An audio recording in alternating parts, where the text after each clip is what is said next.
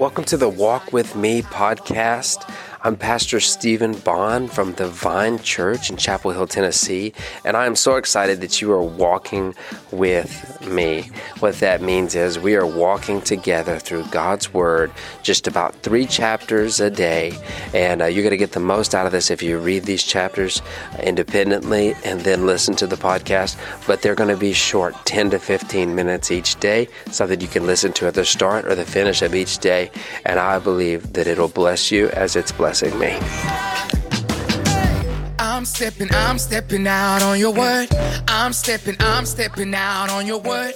I'm stepping out on your word. Today's passage comes from Psalm 120, 121, and 122, and these 3 Psalms are so bite-sized in comparison to looking at Psalm 119, which is probably twice as long in and of itself as these 3 Psalms put together. And so it's interesting how we just are going through them, not in a way in which they have been split, by Scripture, being, we're not going through it at 3 chapters a day. Is just something that we're doing. I think it's just enough for us to be. It's just a bite. It's just a full mouth's worth, so to speak. It's not. We're not choking on it, and we're not going to leave hungry either. And that's just sort of my own philosophy in starting off my day with 3 or 4 chapters of Scripture a day. It's enough that I feel like I can apply it, and it's not all just going kind of in one ear and out the other. But it's interesting anyways when we go through 3 chapters and we find the theme. It's wild. And so there's a theme today. And I'm going to tell you that theme is peace. These chapters deal with peace. Shalom, peace. Okay, that's the Hebrew word for peace. And it's one of God's names is Jehovah Shalom. It's God is my peace. Peace is the opposite of confusion. Peace is the opposite of frustration. Peace is the opposite of division. Peace is what we're all deeply yearning for, but it's spiritual and it can't be made. Right? It has to be peace isn't something you step into. It's something that's inside of you. Jesus had perfect peace in the back of a boat, taking a rest while he was in the middle of a storm. He was the Prince of Peace. Okay? We talked not long ago about King Melchizedek, the priest. He was the king of Salem. The word Salem means peace. Jerusalem is supposed to be the city of peace. You may have heard of Philadelphia is a biblical city. It's also a city in Pennsylvania, but the word Philadelphia means city of brotherly love. Comes from the Greek. Phileo means brotherly love. It's a city of brotherly love. That's the concept of that city. Jerusalem is supposed to be a place of peace. If you've read your Bible, it rarely was. But it wasn't that it was destined to be a city of destruction. God's people were supposed to be there working for peace. That assignment has been extended to us. That we would do 2 things. One, that we would carry peace. The only way that I can carry peace is by knowing Abba, Father, spending time with the Prince of Peace, Jesus Christ, and letting His peace become my peace. I have to go to the back of the boat where He is and rest my head upon the same pillow. I can't be rowing hard against the wind and the waves and calculating the size of the mountains and the giants. I have to be spending my time with Jesus. There's no way to have peace other than being with the one who gives peace, and that's Jesus. Now, that's my first requirement of peace. The second requirement is that I have to be one who makes peace. I have to be one who is readily able and willing and searching to share peace. So when I walk into situations that are frustrating, I'm looking for peace. Walking into situations that are confusing, I'm looking for peace. I'm wanting to be a peacemaker. Okay? We're living in times where there are few peacemakers. And when the peace is gone, families split, churches split, countries split. We must work for peace, is what God has called us to do. Okay, and so Psalm 120, it says, "In my distress I called to the Lord, and he answered me. Deliver me, O Lord, from lying lips and a deceitful tongue." So this is a prayer here. And the Lord answered, "What shall be given to you, and what more shall be done to you, you deceitful tongue? A warrior's sharp arrows with glowing coals of the broom tree. Woe to me that I sojourn in Meshech, that I dwell among the tents of Kedar. Too long have I had my dwelling among those who hate peace. I am for peace, but when I speak, they are for war." So we're to be people that are for peace. The enemy is against peace, and he stirs up people to be for war, for arguing, for fighting, for division, but we are to be for peace. One of the Beatitudes Jesus spoke in Matthew chapter 5 is he said, "Blessed are the peacemakers, for they shall be called the sons of God." Meaning that when we are people who are devoted to peace, we become like God. We are demonstrating, it says, "For they shall be called the sons of God." Not necessarily they shall be the sons of God. That's through adoption. But I will demonstrate my God-likeness when I search for and work for peace. So they shall be called the sons of God, because they are for peace. Even if this world is for war, we shall be for peace. I feel like I need to re-preach this the next time we have an election year. Because the church is just as bad as anyone else, if maybe not worse, in just being for war. I don't mean war like with guns and ammo, that too, but I mean the war of the tongue. What's the psalmist talking about here? Deliver me, O Lord, from lying lips and a deceitful tongue. You know, he doesn't even mention a gun or hammer or anything. He's talking about these wicked people. They're for stirring up controversy. They're for turning people against people. Right? You know, I can't be against people and be for God. Okay?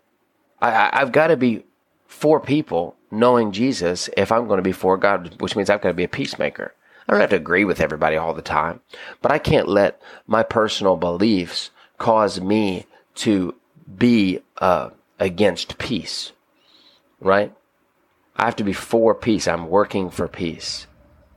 And in doing that and being a person who works peace, who makes peace, that shows that I belong to God.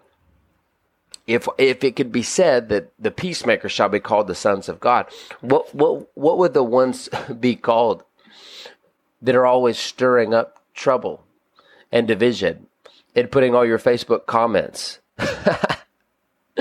all the trolling, right? There's no good trolling, by the way. You know, you can get off of your Facebook and stop thinking that you're commenting on everybody's stuff in the name of Jesus, because you're not, because he's a peacemaker. Okay, and evangelism doesn't happen by ruffling people's feathers. Get off of their abortion post. Stop putting those scriptures. I'm being serious. Stop doing that. Stop commenting. Stop saying negative things about your rulers, your leaders, your president. Stop. We're supposed to be for peace. We're supposed to be for our country. It doesn't matter who's leading it. They're temporary. What do they get? 4 years? Maybe 8? Okay, how about we pray for the country, because when they're gone, the country will still be here, hopefully, right? Pray for the country. Pray for them. Okay, we're for peace. I know this is a tough word because it's easier to be for war. It's easier to be against people. But I'm supposed to be a peacemaker. I got to get peace first, though. I can't just grit my teeth and have peace. I got to get peace from God first, and then I got to share it with others. You know, it's not incredibly satisfying to be a peacemaker, just so you know. You know, when you have people that come to you, they want you to partner with them in their anger and their division. People come to me all the time in an uproar. It's ridiculous what they're doing. I can't stand it. It's sickening is what it is. I'm going to, And the word says that I'm supposed to actually give a gentle answer, right? And I'm supposed to give an answer of peace. Isn't that what the Father gives us? Think about that. You come to the Father with your request. You come to Him with your burdens. You come to Him, and what happens? What does He provide? Peace. Right? I've always felt like when I go into prayer, and I don't know if this maybe isn't the best explanation of it, but, you know, if you've ever seen a video or a demonstration of what a chamber, like a gas chamber, looked like maybe one back during the Holocaust, or maybe just the idea of someone being executed by it. I warned you that this wasn't a great example, but it's just imagery that I've never been able to escape from my mind. You know, the gas is released and you can literally see it, and as everyone starts to breathe it in, they're affected by it, right? I've just felt like for years that when I go into the secret place with the Lord, that peace is released like a gas. And we just breathe it in. And our worries go away. And the storm doesn't matter. You know, and everything just changed. We're intoxicated by it. Our mind is altered by the peace of God. And then we're supposed to take that out. And then now, all day long, when people are going, the giant's 10 foot tall, we go, everything's going to be okay. That God is nowhere, that giant is nowhere near as big as God is. You know, you don't understand. They're going to cut me down. They laid off 5 people at work today. I'm next. You're not next. You're the head, not the tail. You're going to lend to many nations, and you're not going to borrow. God's got a plan for you. If they let you go, God's got another plan for you. You know, but it's easier to go, I can't believe those sorry so-and-sos. That's what's wrong with the world today. They don't respect anyone. They don't realize that people got to take home a good wage to their family. Goodness gracious, have you seen the price of milk? I can't even hardly afford to eat, let alone drive. The way they're charging gas, you know, goodness gracious, Washington ought to come down here and pay my gas. And, you know, oh my goodness, you know, it's so easy just to jump on that. Where's the peace in that? That's not being a peacemaker. But it's easy to just, you know, and people will come to you and they'll bring you their big pots of stewing crap. And they want you to stir it. They go, oh, look at how much everything just sucks. Would you just look at it? Look at it. You know, my son plays football. The coach won't start him. This just sucks. I hate this. You know? And they want you to just go, yeah, this is awful.